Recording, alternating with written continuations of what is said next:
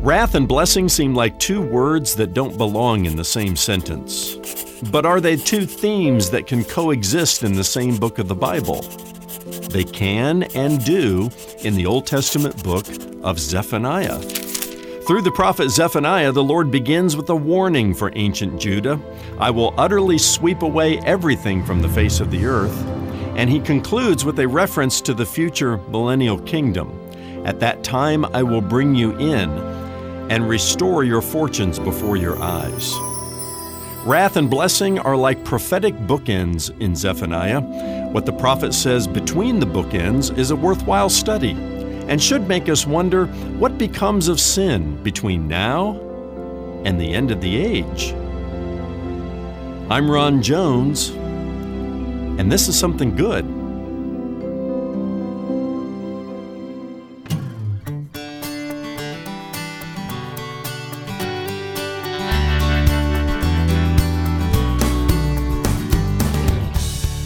And no creature is hidden from his sight, but all are naked and exposed to the eyes of him to whom we must give an account.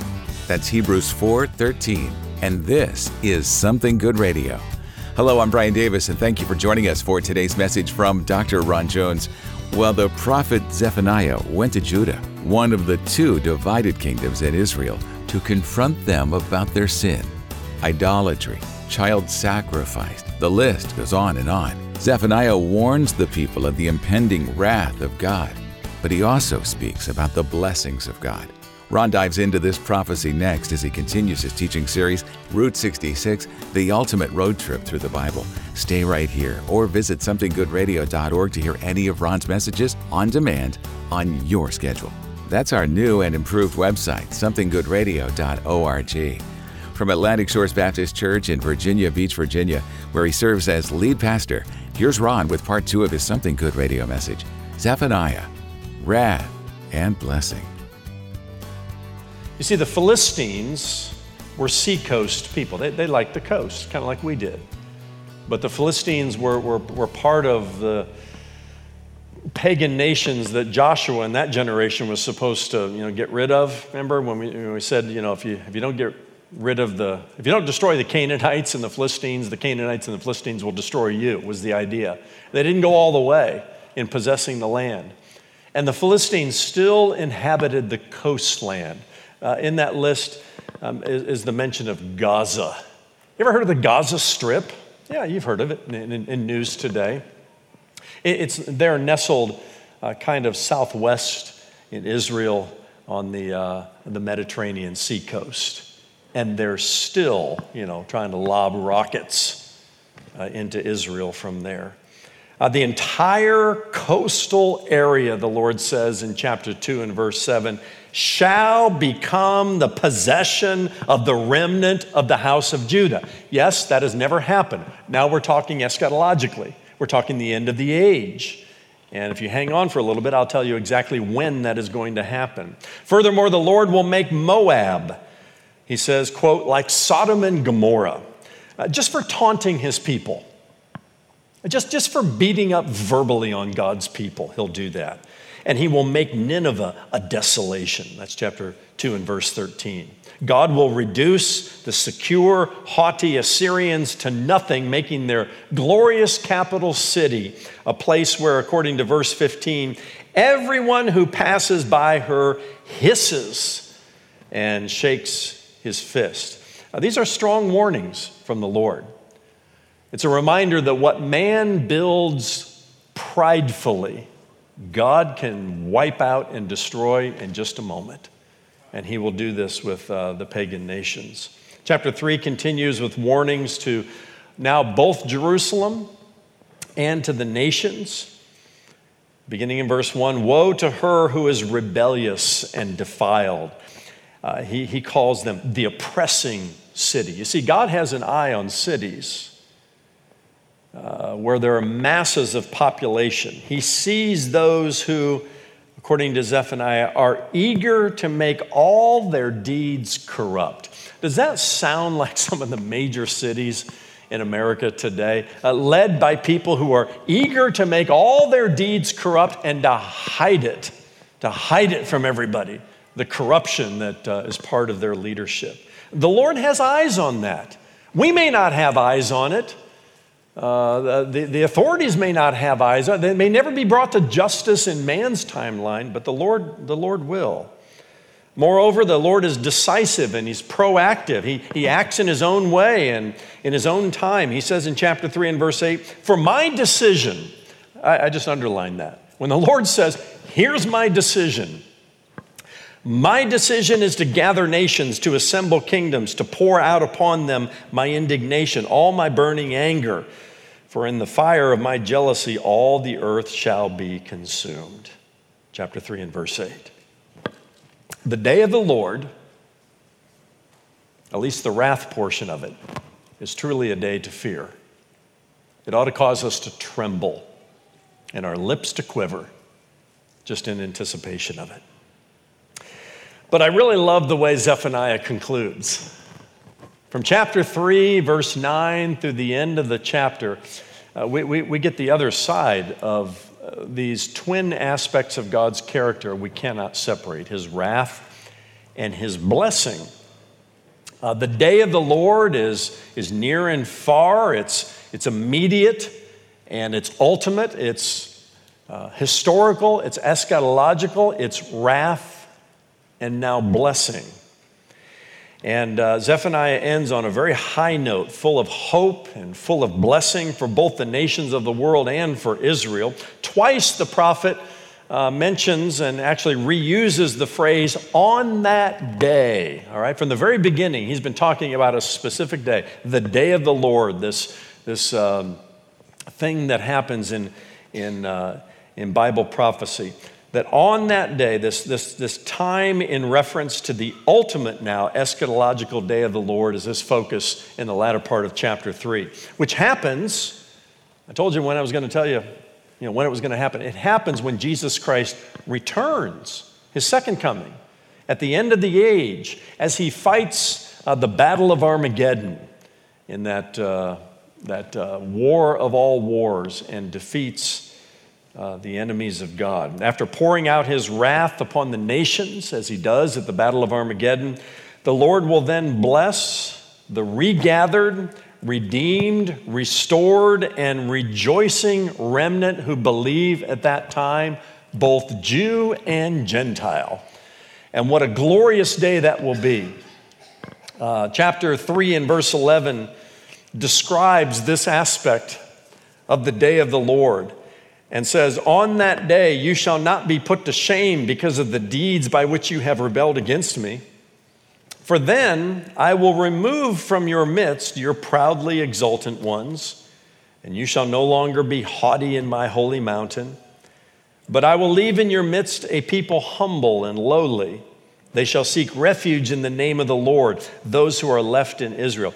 They shall do no injustice and speak no lies, nor shall there be found in their mouth a deceitful tongue. For they shall graze and lie down, and none shall make them afraid. What a completely different tone from the beginning of the book, which was all about the terrible, horrible, no good, very bad day of the Lord that was full of wrath upon those who did not repent. Under the righteous rule of Jesus Christ at this time, ultimately, Israel will inherit all the covenant blessings promised to Abraham, Isaac, and Jacob, including the physical land he gave them. Now, there's always a lot of debate about that, even in the Middle East today. Land for peace and peace for land. Israel has never occupied the totality of the land, not even the Gaza Strip, the coastal areas, which the Lord said will eventually be the total possession of Judah. When will that happen? At the end of the age. Following the rapture of the church, the next event in Bible prophecy, the 7-year tribulation, also known as Daniel's 70th week, the Battle of Armageddon at the end. And what follows then is the millennial kingdom, the 1,000-year reign of Jesus Christ. When we pray in the Lord's Prayer, thy kingdom come, thy will be done on earth as it is in heaven. That's the millennial kingdom. That's the physical presence of God on this earth. That's Jesus Christ sitting on David's throne and ruling and reigning in peace and prosperity. The government will be upon his shoulders, the prophet Isaiah says. And the extent of his peace is worldwide for 1,000 years, the Bible tells us. And this is what Zephaniah has in mind. The golden age of Israel's future. And it's with that in mind, he goes on in chapter 3 and verse 14. It's just worth me reading this out loud. Just kind of sit back and take this in. He says, sing aloud, O daughter of Zion. Shout, O Israel. Rejoice and exult with all your heart, O daughter of Jerusalem. The Lord has taken away the judgments against you. What good news that is. He's cleared away your enemies. The King of Israel, the Lord, is in your midst. You shall never again fear evil. On that day it shall be said to Jerusalem, fear not, O Zion. Let not your hands grow weak. The Lord your God is in your midst, a mighty one who will save. He will rejoice over you with gladness. He will quiet you by his love. He will exult over you with loud singing.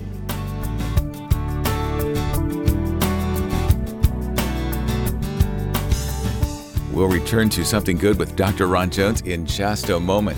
To listen to any of Ron's messages on demand, please visit somethinggoodradio.org. While you're there, be sure to access the Something Good digital library with more than 500 hours of video and audio teaching from Dr. Ron Jones. Search the streaming library by scripture or topic to find answers to your Bible questions and grow in your Christian faith. Again, that's our Something Good digital library at somethinggoodradio.org. Something Good Radio and free resources like the Something Good digital library only exist through the faithful prayer and financial support of listeners like you. Today, as you give, we'll give you access to an ebook written by Dr. Ron Jones that goes along with the 5th road trip in his teaching series, Route 66, the ultimate road trip through the Bible. This digital resource covers the 12 minor prophets of the Old Testament, Hosea through Malachi. Donate online at somethinggoodradio.org. That's somethinggoodradio.org, or mail your gift to P.O. Box 6245, Virginia Beach, Virginia 23456. You can also call our offices at 757-276-1099. Ron will join me in the studio after today's message, so stay with us. But first, let's tune in to the second half of today's Something Good Radio message, Zephaniah, Wrath and Blessing. Zephaniah goes on to say, I will gather together those of you who mourn for the festival, so that you will no longer suffer reproach. Behold, at that time I will deal with all your oppressors, and I will save the lame and gather the outcast, and I will change their shame into praise and renown in all the earth. At that time I will bring you in, at that time when I gather you together, for I will make you renowned and praised among all the peoples of the earth when I restore your fortunes before your eyes.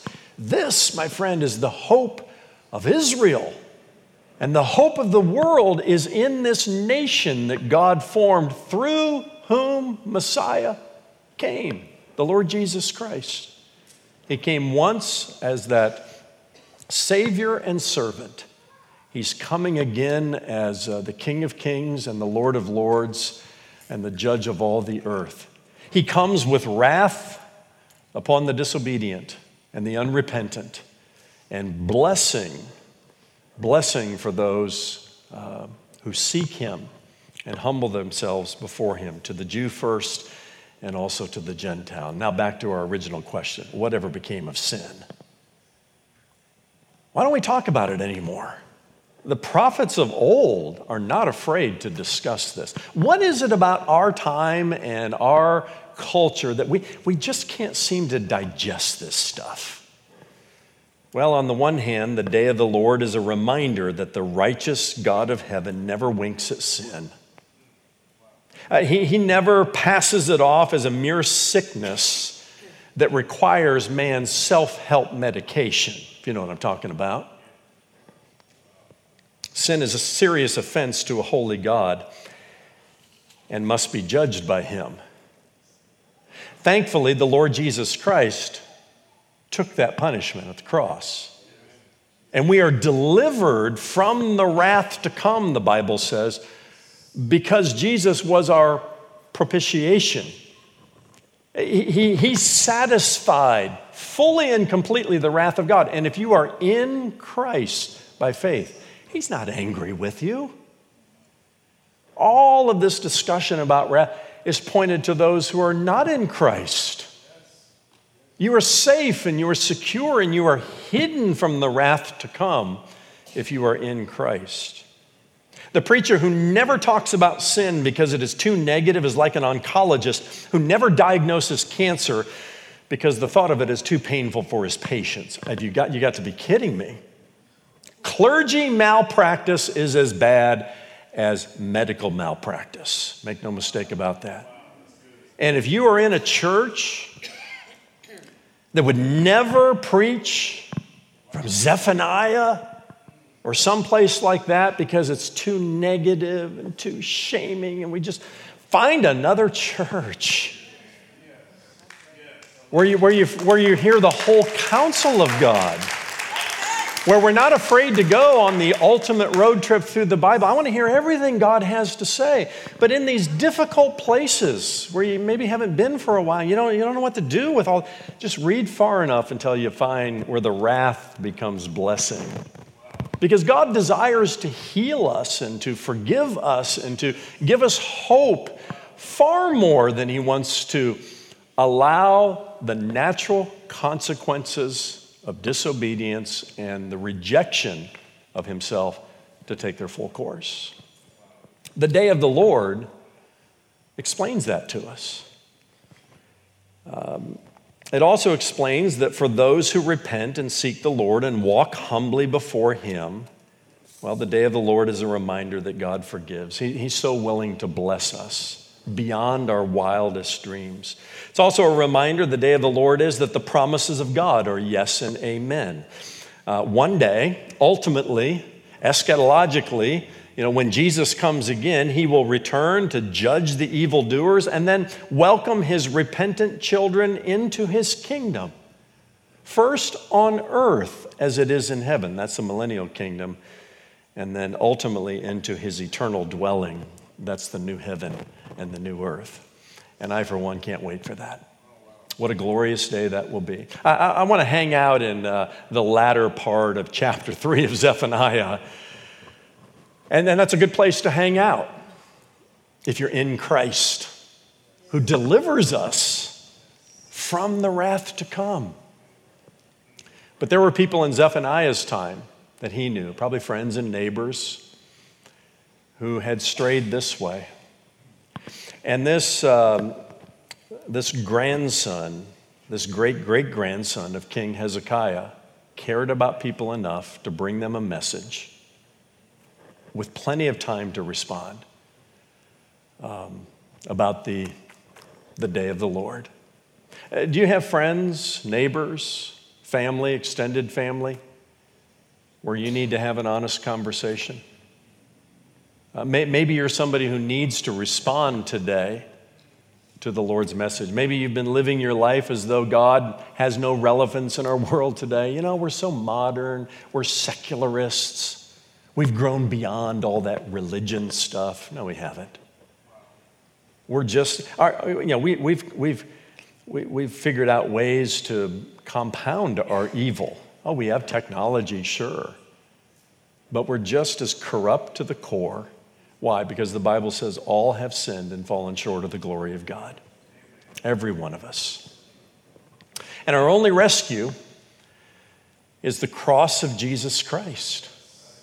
All this discussion about God's wrath, you can't separate His wrath from His love and His blessing and grace. It's all part of a larger picture of God's character. But the beauty of the gospel is we escape the wrath to come through Jesus Christ. Do you know Christ as your Savior? And if you do, what are you doing to take the glorious gospel message to your friends, to your neighbors, to your family? Zephaniah had some sense that Babylon was coming, and he spent 20 years warning people. And it's just an indication to me of just how much this man cared for the people around him to bring them an honest message, but a message filled with hope and a way to escape. Let's do that as the church. Let's get out there and shake our salt and shine our light. The world is decaying all around us. Of course it is, and we need to own a lot of that. Judgment begins at the house of God. But for as long as God gives us, let's take the whole counsel that he gives to us in his scriptures, and let's take it to the world around us. Take it to heart personally, and then take it to the world around us. Because the day of the Lord is coming, as sure as the sun rises, as sure as the Babylonians came, just as the Lord said they would, with ample time to respond and to repent. But they came.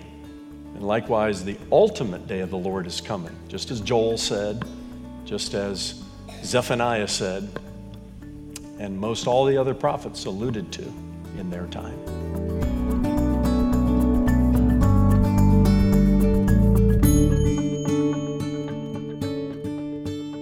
Thanks so much for joining us for today's Something Good radio message, Zephaniah, Wrath and Blessing. Ron, one of the things that really hit home with me from the book of Zephaniah is that judgment begins at the house of God, that we as his children should look first into our own mirrors rather than crying out against the culture. Yes, that's true, Brian. It's the most natural thing in the world for us to be tempted to curse the darkness. But what we ought to be doing is turning on the light. Jesus said we are the salt of the earth and the light of the world as his disciples. So if we as believers in Christ want to see healing in our land, well, the place to start is by taking responsibility for our own failures and missteps. Instead of looking out our windows and crying out against the culture, let's look into our mirrors and cry out to God for forgiveness. Too often we become agents of condemnation and judgment instead of agents of salt and light. Now, Brian, what I'm about to say, I've mentioned before, but it bears repeating. In 2 Chronicles 7 and verse 14, the Lord says, "If my people who are called by my name will humble themselves and pray and seek my face and turn from their wicked ways, then I will hear from heaven and I will forgive their sin and will heal their land." God doesn't call for the repentance of those who don't know him. Not in order to heal their land, he doesn't. Rather, he calls for his children, what today would be believers in the person and work of Jesus Christ. He calls on us to repent. Now remember, this was a promise to the nation of Israel based on God's covenant with them, but I believe he would do the same for us based on his character. So let's take a long, hard look in the mirror, and let's ask ourselves if we're pointing the finger at the sin of man or pointing people towards the Son of God. Whatever changes we wish to see in society, Brian, will always begin with a change of heart. So let's be Jesus to them instead of judges of them. Only then will our land have a chance to be healed. That's Dr. Ron Jones with some great advice about how we can impact the culture in which we live. So before we sign off, Ron, how about telling us what's in store next time as you move ahead in your current series? Well, Brian, our next stop on the ultimate road trip through the Bible is the book of Haggai. Now, as believers in Christ, one thing the Lord wants us to do is set our priorities in proper order. Jesus said, "Seek first the kingdom of God and his righteousness," and all these other things, basic needs like food and clothing and shelter, he said, will be added to you. Now, oddly enough, Brian, no matter what we say our priorities are, our checkbooks may sometimes tell a different story. Nothing exposes our true priorities like the way we spend our money. And the prophet Haggai delivered several mini-sermons, sermonettes, if you will, about misplaced financial priorities and really misplaced priorities in general. So, Brian, there are plenty of practical applications for us today and plenty of blessing waiting for those of us who follow the Lord's instruction in this area. And we're going to dive into all of that next time in the book of Haggai right here on Something Good Radio. That's tomorrow when Dr. Ron Jones shares his message, Haggai, Time to Build for God's Glory. Join us then for Something Good. For Ron and the entire team here at Something Good Radio, I'm Brian Davis saying God bless and thanks for listening.